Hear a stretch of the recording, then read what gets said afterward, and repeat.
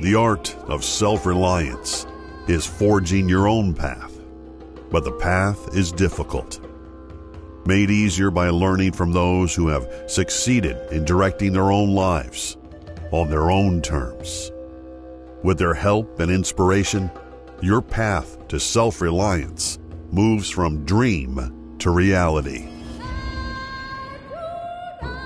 And now, here's your host, Dr. Rodney King. Hi, and welcome to another episode of the Art of Self-Reliance podcast. In this episode, I speak to Denis Waitley. Denis has studied and counseled winners in every field, from Apollo astronauts to Super Bowl champions, from sales achievers to government leaders and youth groups. During the 1980s, he served as chairman of psychology on the U.S. Olympic Committee's Sport Medicine Council, responsible for performance enhancement of all U.S. Olympic athletes. With over 10 million audio programs sold in 14 languages, Denis is one of the most listened to voices on personal and career success. He is the author of 16 non-fiction books, including several international bestsellers. His audio album, The Psychology of Winning, is the all-time best-selling program on self-mastery. In this episode, we discuss motivation as an inner force that compels behavior, personal responsibility for outcomes and how that determines success, and your brain as the most marvelous GPS system ever created. The art of self-reliance calls you to adventure, to develop your self-protection skills, to learn how to survive no matter where you find yourself, and to thrive amongst life's chaos. So, Denis, here's my first question for you. When you hear the words self-reliance, what does that mean to you? Self-reliance means that I take responsibility for the outcomes of my life, that I don't blame circumstances, my parents, the government, the environment, that I look in the mirror and say, if it is to be, it is up to me, because the choices that I make determine the outcomes that result. That's a fantastic definition, and I think we're in alignment with that. So kind of moving into just what we said we would talk about, I'm really interested to hear your ideas behind motivation as an inner force and how that compels our behavior. Well, I'm very much interested in motivation. You know, it means motive within, that within which drives. And I think the motive for doing something is even more important than the amount of effort we put into it, because the passion behind the motive is what keeps people persevering. So there are externals that motivate us, and we're all motivated externally. We're motivated by money, possession, by having peer acceptance, by being somebody special, competitiveness and acquisition of things. Those are all extremely powerful motivators. But to me, the most dominant motivators are the ones that are intrinsic, which would mean a concern for excellence just for its own sake, just to, shall we say, outperform ourselves and surprise ourselves by reaching inside. And the other would be to be able to achieve without having somebody tell you what to do. In other words, to be independently able to think your way through a situation would be a tremendous motivator. So what I hear you saying there, and something that I just picked up on, something I think about all the time as well. A lot of times when people are trying to motivate themselves, and I suppose there's something to be said for this. It does work for some people where they try to motivate themselves based on looking at other people and trying to outdo them. But in my experience, it's really important that you are personally challenged and in a way stop worrying about those externals and really focus on what you can actually do as an individual. So really what I'm saying there is stop trying to compete with everybody else and really key in what's important and challenge yourself and see that as the energy that you need to move forward. Extremely well put. I believe in that completely.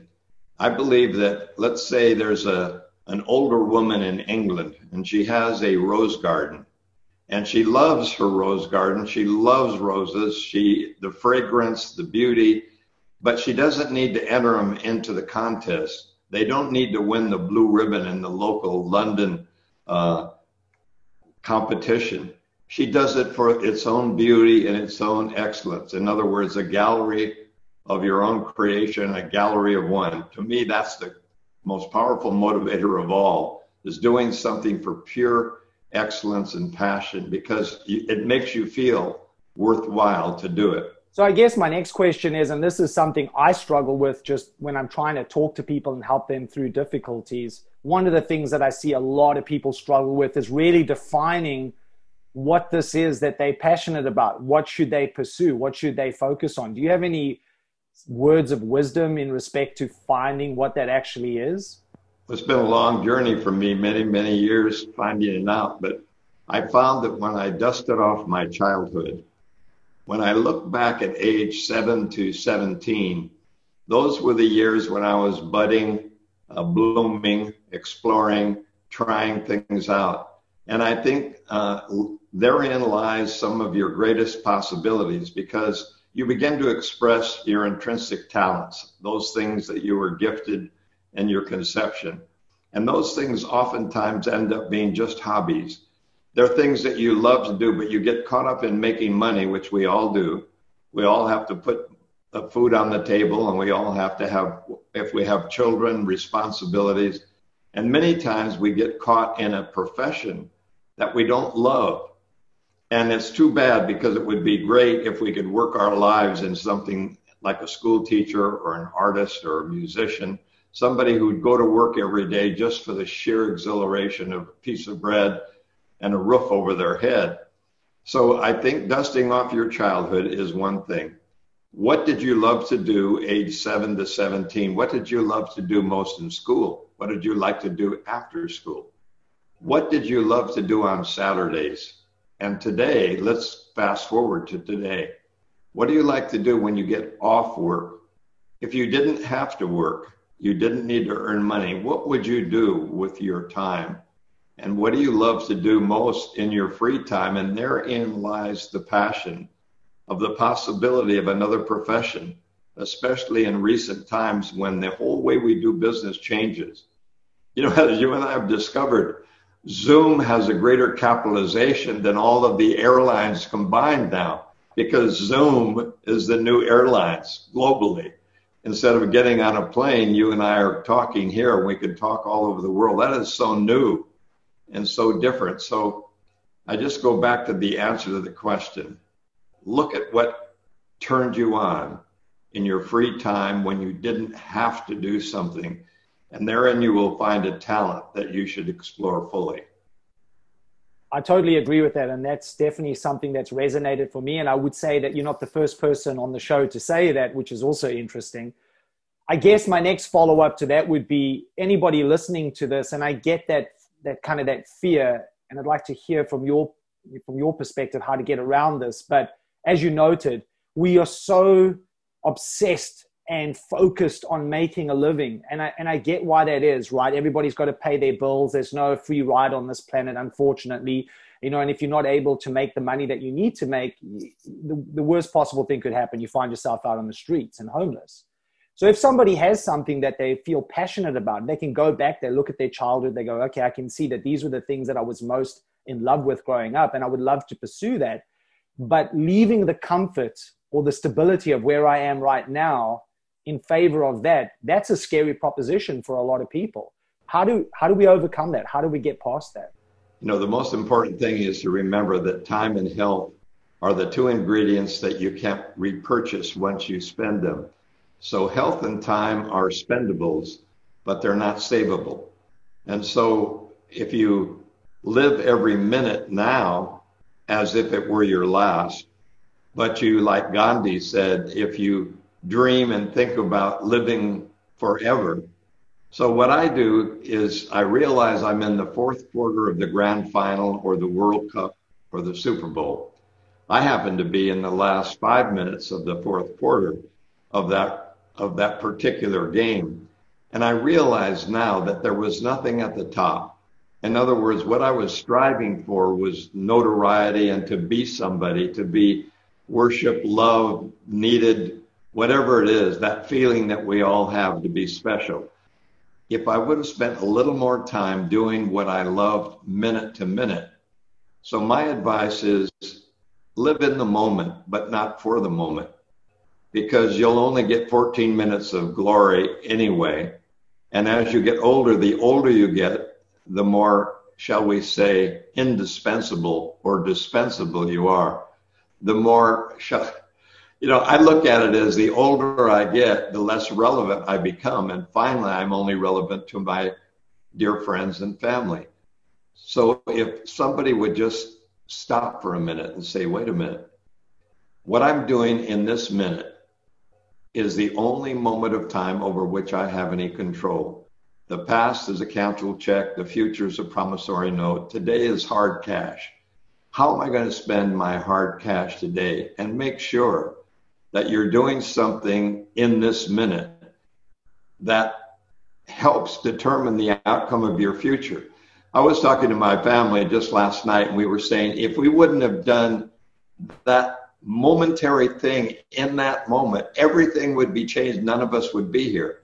So if I would not have, when I was a jet pilot in the Navy, if I wouldn't have decided to marry their mother, and if they hadn't decided to go with me on this trip, and if somebody hadn't been sick that day, and it all came down to a minute by minute, in the minute situation in life. So if somebody will please stop living on someday I'll, stop looking for perfection, stop procrastinating, and start doing instead of stewing. There'll never be a perfect moment, because this is the moment. So I'm really suggesting, I'm actually pleading with your audience at my age as an octogenarian. I'm saying, don't wait for the future. It's already here. And make sure you're fully engaged today. And by the way, this is the time to bring your A game. This is not the time to be sitting around frustrated, worrying and stewing. This is the time when you get confidence, when you get clarity, when fear should make you have a sentinel. It should be your sentinels to say, wait a minute, I need to be thinking about what I'm going to do next to make this better. I'm going to be clear. I'm going to be relaxed. I'm going to be more confident, because when things are going well, I coast. But when things are beginning to get difficult, that's when I'm at my best. And believe it or not, Rodney, I wrote my best work at the worst of times. So I wrote Psychology of Winning when I was losing, and I was losing big. I was divorced. My children were mutinying. They wanted to go home. They didn't want to be with me. It was a cold winter. And the long story is, I reached inside of myself and said, wait a minute, I'm the one that needs to be winning. I'm the one that needs this. I'm not doing this so I can make money and help other people. I'm doing it because I'm calling inside for me to change my life. So at the worst of times, I needed to be at my very best. Yeah, that's beautiful. And just as you were saying that, which I didn't mention to you in the beginning, was that I remember listening to Psychology of Winning. I think, if I remember correctly, I must have been about 21. That's a very long time ago. So it's pretty amazing that I'm actually talking to you. So based on that, I guess what holds a lot of people back, right, is that everybody's had their moments, their tough moments, their obstacles, their demons. Some of us still have to deal with it even today. And I guess a lot of times that's the thing that's holding people back. But when I look back in my history and look at where I've come from to where I am today, and I think that's really what you're saying, right, is that I really needed those moments, even the most difficult ones, to get to where I am now. I think so. Failure is a given. Unless you're not doing anything. And of course, I'd rather fail at doing something than succeed at doing nothing. So I look at failure as the fertilizer of success. You don't want it. You don't like it. It doesn't smell good. It doesn't feel good. I've got bags of it all over my house, bags of failures. And I'm looking at failure as a detour instead of a dead end, as a temporary inconvenience. A failure is not a person. A failure is an event or a series of events that you need to learn from rather than get buried under. And so you really grow from your failures by using them as target corrections. And the other thing to understand, I didn't know this until I was working with the Olympians. There never was a winner who wasn't a beginner.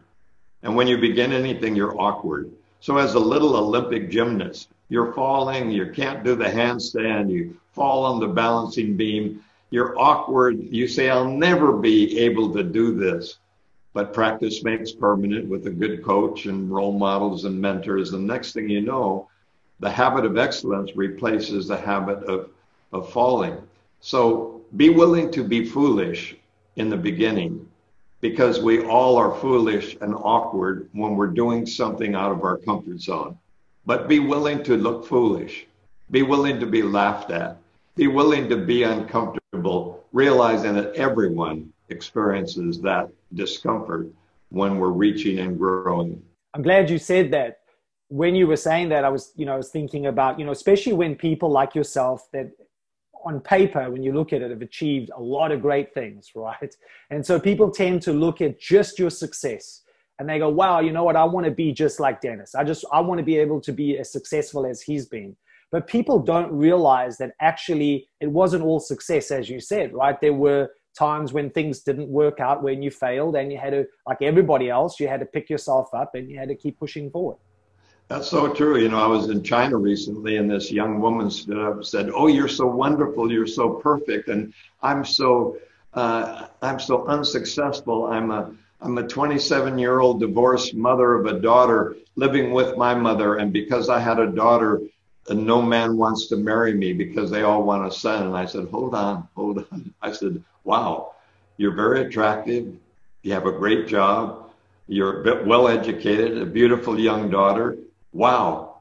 I said, oh, you were divorced when? She said, well, 3 years ago. I said, oh, I thought you were going through a divorce, but you were divorced. So is it final? Yes, but I'm divorced. I said, no, you're unmarried or single. You were divorced when you were, and now you're an unmarried woman. I said, don't carry the event forward. I said, I was divorced and I made a mistake and it was my fault. In other words, I chose beauty over, shall we say, the inside. I was looking for eye candy rather than inner soul. And I said, I made my own mistake. And she said, I can't believe that you are divorced. I said, no, I'm not divorced. I'm Denis Waitley. I have a family. I'm doing better now, but I did fail. And here's the point. Just don't carry it on your back. It is not a bag that you need to carry. You need to not carry your bag of failures. Carry your blessings, your achievements, and your goals. Put your blessings in your bag. Your little achievements in your bag. Put your goals in your bag. You'll take your bag with you everywhere you go rather than exchange bags with someone else. If you study other people deep down, you'll find nobody has that life that the celebrities see as perfect. I think also for a lot of people, they're always waiting for these monumentous moments of success, and they don't look at the little successes that they make in every day, and they don't champion those successes for themselves and celebrate them and give themselves a pat on the back. And that's something that I try to do in my own life, and I try to bring that across to my boys. And I've got two sons, and I always say to them, you want to achieve X, but ultimately it may take some time to get there. It might be a longer road than you expect. But on the way, you're going to have some mini successes. And each time you have those successes, you need to celebrate them. You need to give yourself a pat on the back. I think some people feel like that's kind of weird, right? Like, why am I saying awesome job when it's such a small little success? But small successes taken together ultimately lead to the ultimate goal, the big success that we're driving towards. Really true, Rodney. That again is well said, which is why you have your program, you have all your followers, why you're successful in what you do, because you're a great coach and mentor. It's really the little things. They really are the ones that count. It's being there in person for a recital, not just for the final event. In other words, showing up for other people is the greatest gift you can give someone. A text won't cut it. A tweet won't do it. An email won't do it. Even a phone call won't do it. But if you're there, you mean you took your time out to be with me, even though it's only a practice? Well, yes, I'm interested in you. You're important to me. And we can't always do that. But that's the beauty of having virtual communication. We're as close as we can get. But I think the little things, a handwritten note, something in someone's lunch, saying something before you go to sleep, saying, I love you. You can't take back what you didn't do, and you can't do what you didn't do. But if you do it now, my new mantra is I think it, I see it, I do it. I take the time right when it's there to reach for the phone or to reach for that. I don't just put it on layaway or on some to-do list for the future. When you get to be my age, you don't buy green bananas and you don't put things off. You do them because you realize this is the only moment that you're assured of having at that certain point in life. And so the little things, we talk about it. Your children will never remember the money you spent on them. They will only remember the time you spent with them. The tears, the laughter, the stupid, funny things, they'll talk about that forever. But they will not say, remember when you gave me the $500 or you bought me the this? Those things are expendable, but not the moment shared. And that could be one of the most important things that we get out of the challenge we've had of having to be self-isolated, socially distanced, totally changing the way we deal with each other. Those moments where we've had to be with people that we are not used to being with a lot, and that we can't be with some people we're used to traveling to. So those moments are precious, and guard them as the most precious diamonds you'll ever have. So building off that, I think this leads into that also is one of the things I was talking about actually on this past weekend. I was coaching at an event called Mindful Man, which is on the Isle of Man. And the whole idea of the day was about learning to be more present, more mindful in life. And somebody asked me about how do you actually practice that and where should I practice it? And I said to them, what you should do is you should look for the things that are the mundane, that typically trip you up. Be that, somebody asking you to wash the dishes and you get really frustrated and irritated about it. Or you go to the store and there's a line and you have to stand in that queue again and that really frustrates you. Or you're on your way to work and just people, you feel that road rage coming up inside you. I said, those are the moments. Those are probably the best teaching moments, the things that we just take for granted, the way that we just tend to react to situations. And then in hindsight, we go, I wish I didn't react like that. Those are the teaching moments. That's the best time to actually learn to be more in control of yourself and be more present and learn to manage the way that you approach those experiences. That's so true. In fact, the only time I ever use any negative self-talk at all is when I know I'm doing something that is wrong, like I'm preaching, I'm scolding, I'm being arbitrary, I'm being, shall we say, a little mean and ugly, having a bad hair day. And I'm able to say to myself, stop. Bad seeds, stop now. Be the first to admit that I'm wrong. Be the first to ask for forgiveness. Be the first to make the call to say, I want to apologize for that. I reacted, I overreacted. And so I'm learning to take a deep breath, step back, and wait a moment before I make that decision. Before I say that or give that mean look or come back a little strong. I'm learning to do that because those teachable moments are the most important of all. And I think they are. And I'm learning more about myself by stepping back and admitting I just did that to my son. His name is Dennis Waitley Jr. And he was posting something on Facebook that was a little bit, shall we say, harsh. I said, come on, we're not that kind of people. And he said, well, does that mean that you're worried about your reputation because of what I'm saying? I said, you may be right, and you've got a good point. I said, but wouldn't it be better to use a little different language? And he said, we are in some kind of battle of ideas. And I said, well, how about a text or a tweet? But how about Facebook as being, here's what I'm doing for solutions? How about not ranting and raving? I said, I'm not preaching to you, but I was coming back and pushing back at you because I was more worried about Dennis Waitley Sr. than I was about Dennis Waitley, the new generation. I'm finally able to stop before I go into my lecture, because my kids used to say, is this your 30-minute or 40-minute presentation, Dad? And so they would ask me, and I adopted a girl from Mexico, and I was preaching to my kids, how do you account for the fact that she's doing better than many of you? And they said, it's easy to explain. We have your genes, and she's adopted.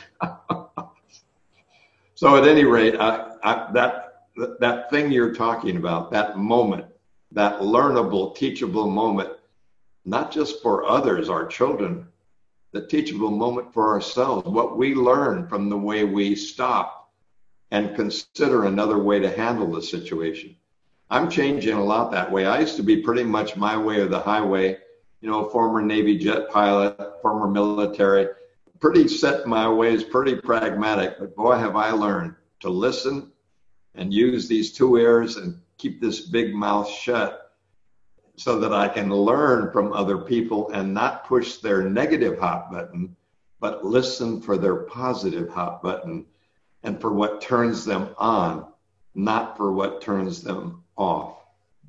What's really powerful there and what you said, just talking about the advice to your son, and that's something I think people should take note of, is that instead of just always getting into these battles, these rants and criticism, which seems to be very much prevalent in our new social media environment, rather than doing that, I really like what you said, offer some solutions. And I think that's the thing, right? It's very easy to criticize, but it's a different ballgame altogether if you just take the time to think about, how can I make a change here? And that becomes really positive, because then you start looking at problems and the world in a very different way, in a more positive way, and it's more productive if you go that way. It sure is. And I had someone mention yesterday, they said, I remember 20 years ago, we were in Australia together. He got a call from his wife that said their son had a major meltdown in the classroom, and the teacher had to call them, and his son did something that he wouldn't imagine his son could do. So he was ready to punish him. And I said, just hold on a minute. You're both upset. He shouldn't have done that. This damages your self-esteem as parents. But I said, think about it. Make sure that your discipline is as a disciple. Discipline means to learn from, not to punish. So when you're disciplining him, yes, you want to remove a privilege, but don't take away his Taekwondo lessons. Don't take away the senior prom that's coming up, because those two things, Taekwondo, a way of building himself and his own self-worth, the senior prom, a major event in his life, make sure that you're disciplining in a way that is a teachable moment and is constructive, instead of something that will rob him of his self-worth, which we tend to do. Boy, punishment, being made a fool of and being made to feel unworthy in the presence of other people or your family is the worst punishment of all. It's worse than go to your room or being in a corner. At least you like being in your room. But boy, to be scolded in front of other people or to be made a fool of is something that we have to be very careful. So teachable moments should be use of constructive ways. So saying, and I've done this lately. If I reprimand, it's for a particular event, but I make sure that I say something and do something afterwards to make sure they know that the love and confidence in them is still there, that I'm not sending them off feeling low, because we do that. We attack and prove a lot, and we feel good about being powerful. And, many politicians and many leaders in business, they tend to be overboard in the way they manage and use their power. But the more power we have, the less we should use it, and we should empower rather than have power over others. That's a really good pivot point, I think, to talk about the second thing we said we would talk about, which is about personal responsibility, and how that really leads and it becomes the outcome that determines our success. Just as a side note there, why I think that's so important, taking personal responsibility, especially when you find yourself in the most difficult of situations. When I was growing up, I grew up with an abusive alcoholic mother. She kicked me out of the house when I was 17. I was sleeping on the streets of Johannesburg. I had nowhere to go. I had no money. And the thing that just rang true to me at that moment in time, and I just read it actually a couple of weeks before, which was interesting, was Viktor Frankl's book, Man's Search for Meaning. And he was making that point about the last of human freedoms is our ability to choose our own attitude in any given set of circumstances. And that really comes down to taking personal responsibility. I might have not created the situation, but I still had to take personal responsibility for how that was going to unfold. Well, absolutely. Well, you really hit my hot button, because in 1965, my boss, Dr. Jonas Salk, the inventor of the first effective polio vaccine, introduced me to Dr. Viktor Frankl at United States International University in San Diego, and I took his class about man's search for meaning.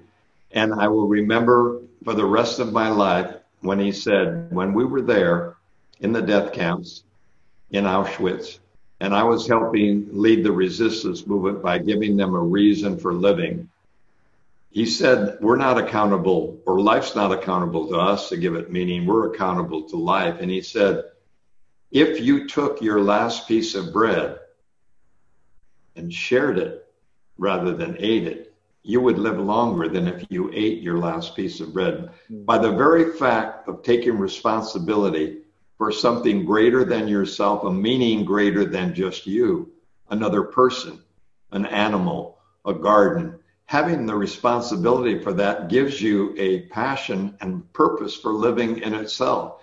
That was good. And that's the other thing he said, is there should be a statue of responsibility to match the Statue of Liberty.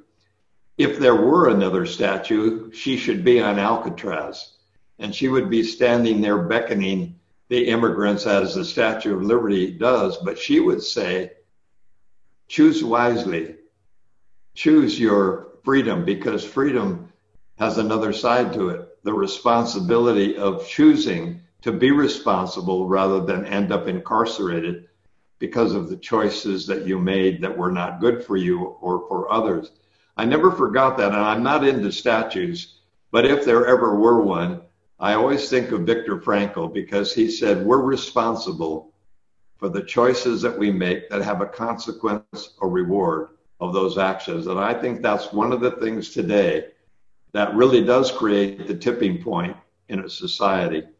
When you start depending on other people for your worth, for your outcomes, you are slowly giving up the very freedom of choice that you were so desperately wanting to maintain, because the forgotten side of freedom is I need to choose on setting an example in my own life. So I was thinking when you were saying that, just thinking back to that time, one of the things that I made a point of doing, one, taking personal responsibility for where I was, but I've always remembered that the one thing that I did right was that I chose never to make a decision that would end up hurting somebody else. And I think that's really important. So when we talk about being personally responsible, it sometimes might sound like we're talking about being narcissistic. And it's not about that. It's that, you're going to make the choices you need to make to ensure that you survive and you are successful and you thrive, but it should never be done at the expense of other people's health, wellness, and their own, feelings and happiness. Well, again, Rodney, I think you've made, for me, one of the most important points in my whole life, which I have called the double win. If you win, I win. If I help you win, then I win. Only if we both win is there a winning outcome. And the other thing about that is so important to understand that life is a progressive realization of worthwhile goals that benefit other people as well as me.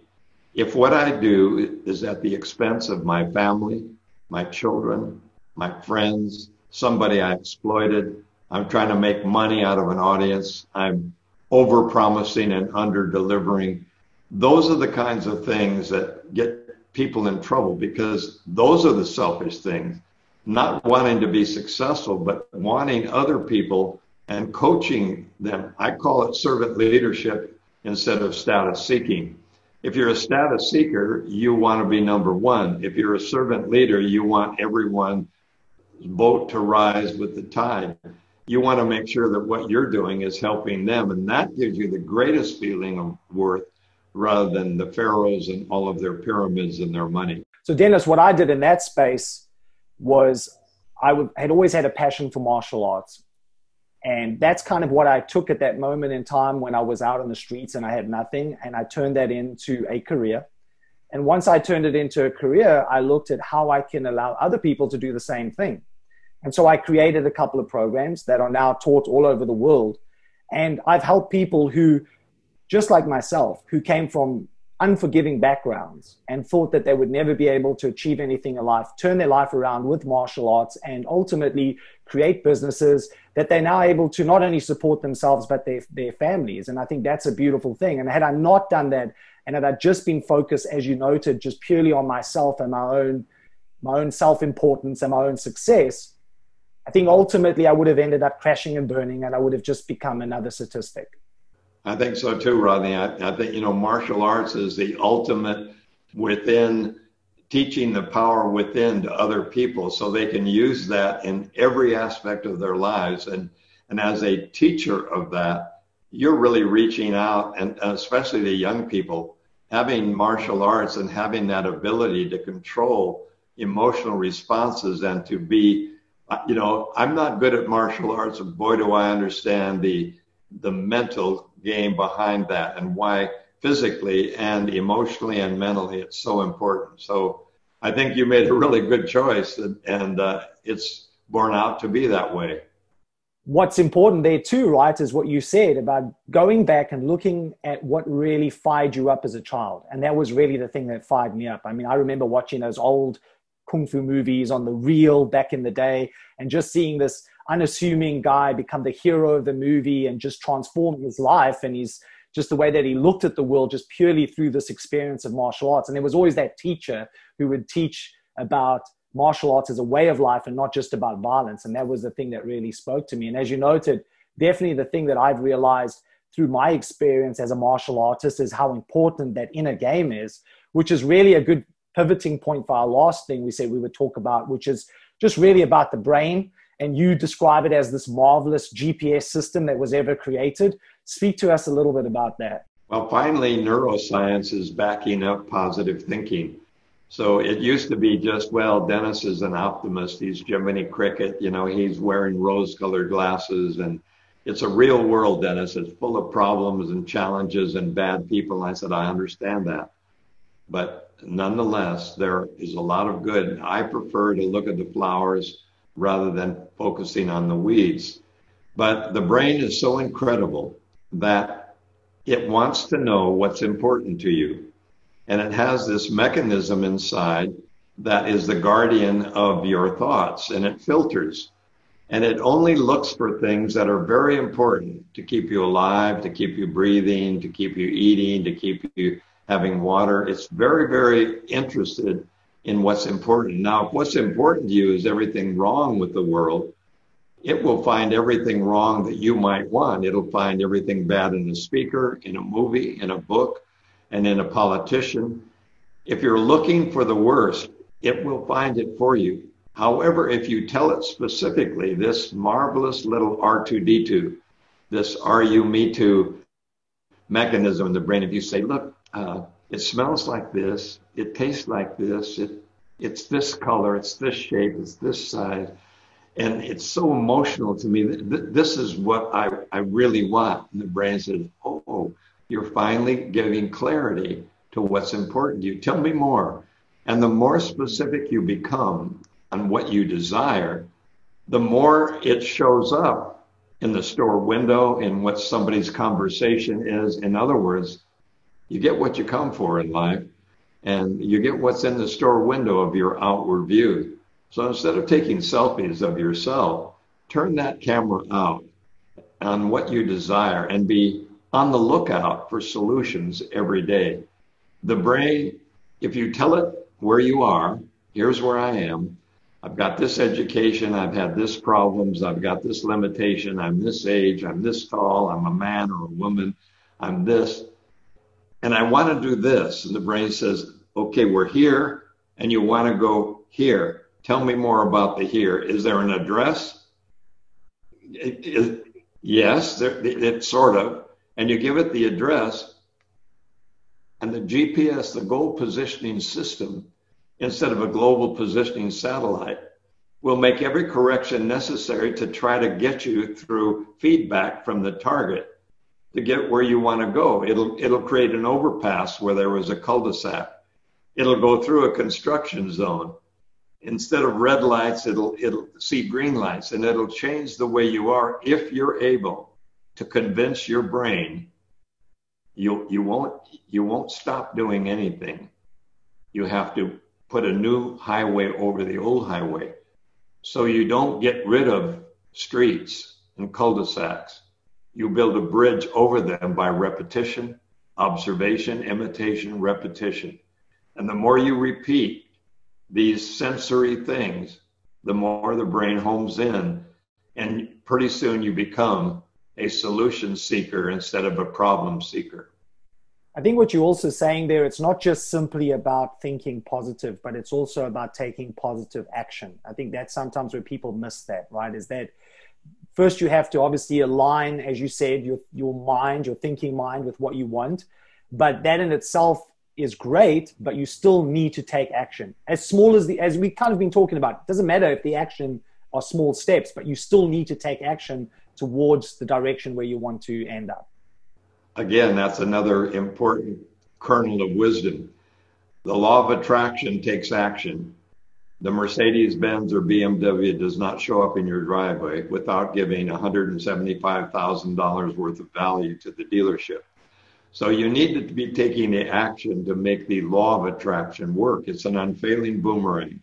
And that is one of the missing links in people who are said, I've been visualizing, I've been internalizing, I've been meditating, I have the dream all set, and yet it's not coming to me. And that's because you're not taking the action steps. I had a young driver say, I want to be a rock star. And I said, great. You're driving a UPS truck? Okay, we all need to earn. Where are you singing now? He said, no, I have this job, and then we just have a new child, and, I'm 24. And I said, well, wait a minute. You need to be doing what you want to be doing now, because unless you're doing it, you're putting on layaway, and it's only a someday I'll. You need to make someday now in the smallest way with the little baby steps, because you'll find that every success has been taking incremental baby steps in order to get to the big goal at the end. Delayed gratification and hanging in there are more important than the dream itself, I think, just being action-oriented. That's very powerful. So as we come to the end, Denis, what I wanted to ask you, you keep alluding to the fact that you kind of, you're at that final part of the game of life. We don't have to give your age away.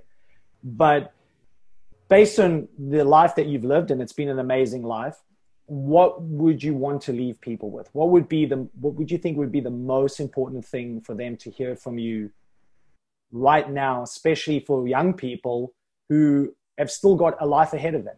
I think the most important thing is to realize that life is a minute by minute experience, and it is a marathon. It is not a sprint, and the object is not to come in first. The object is to last and be best at what you do, to make it last, to savor each moment as if it were a double rainbow and a fine wine, but to get your senses involved on a daily basis and smell the rose and pet the dog and say I love you and tousle the kid's head and do something nice and say hello to people and be engaged on a daily basis. Because if I could live my life again, I would spend less time reading magazines that are made of wood. I would climb a tree instead. I would be engaged, and I would get up out of my chair instead of watching other people making money, having fun. So here's what I would do. Stop watching other people making money, having fun in their professions, but instead use prime time, the time of your life, to live it rather than watch it, because they want you to watch them because they're doing what they love. And every time you watch, they're getting better ratings because you're a viewer instead of a doer. Be a doer, not a viewer, and you'll live the happiest life because you will have lived every moment rather than waited for the perfect time. To learn more about the art of self-reliance, our virtual coaching service, online courses, and our retreats in Thailand, head over to Primal Skills. That's with a Z.com.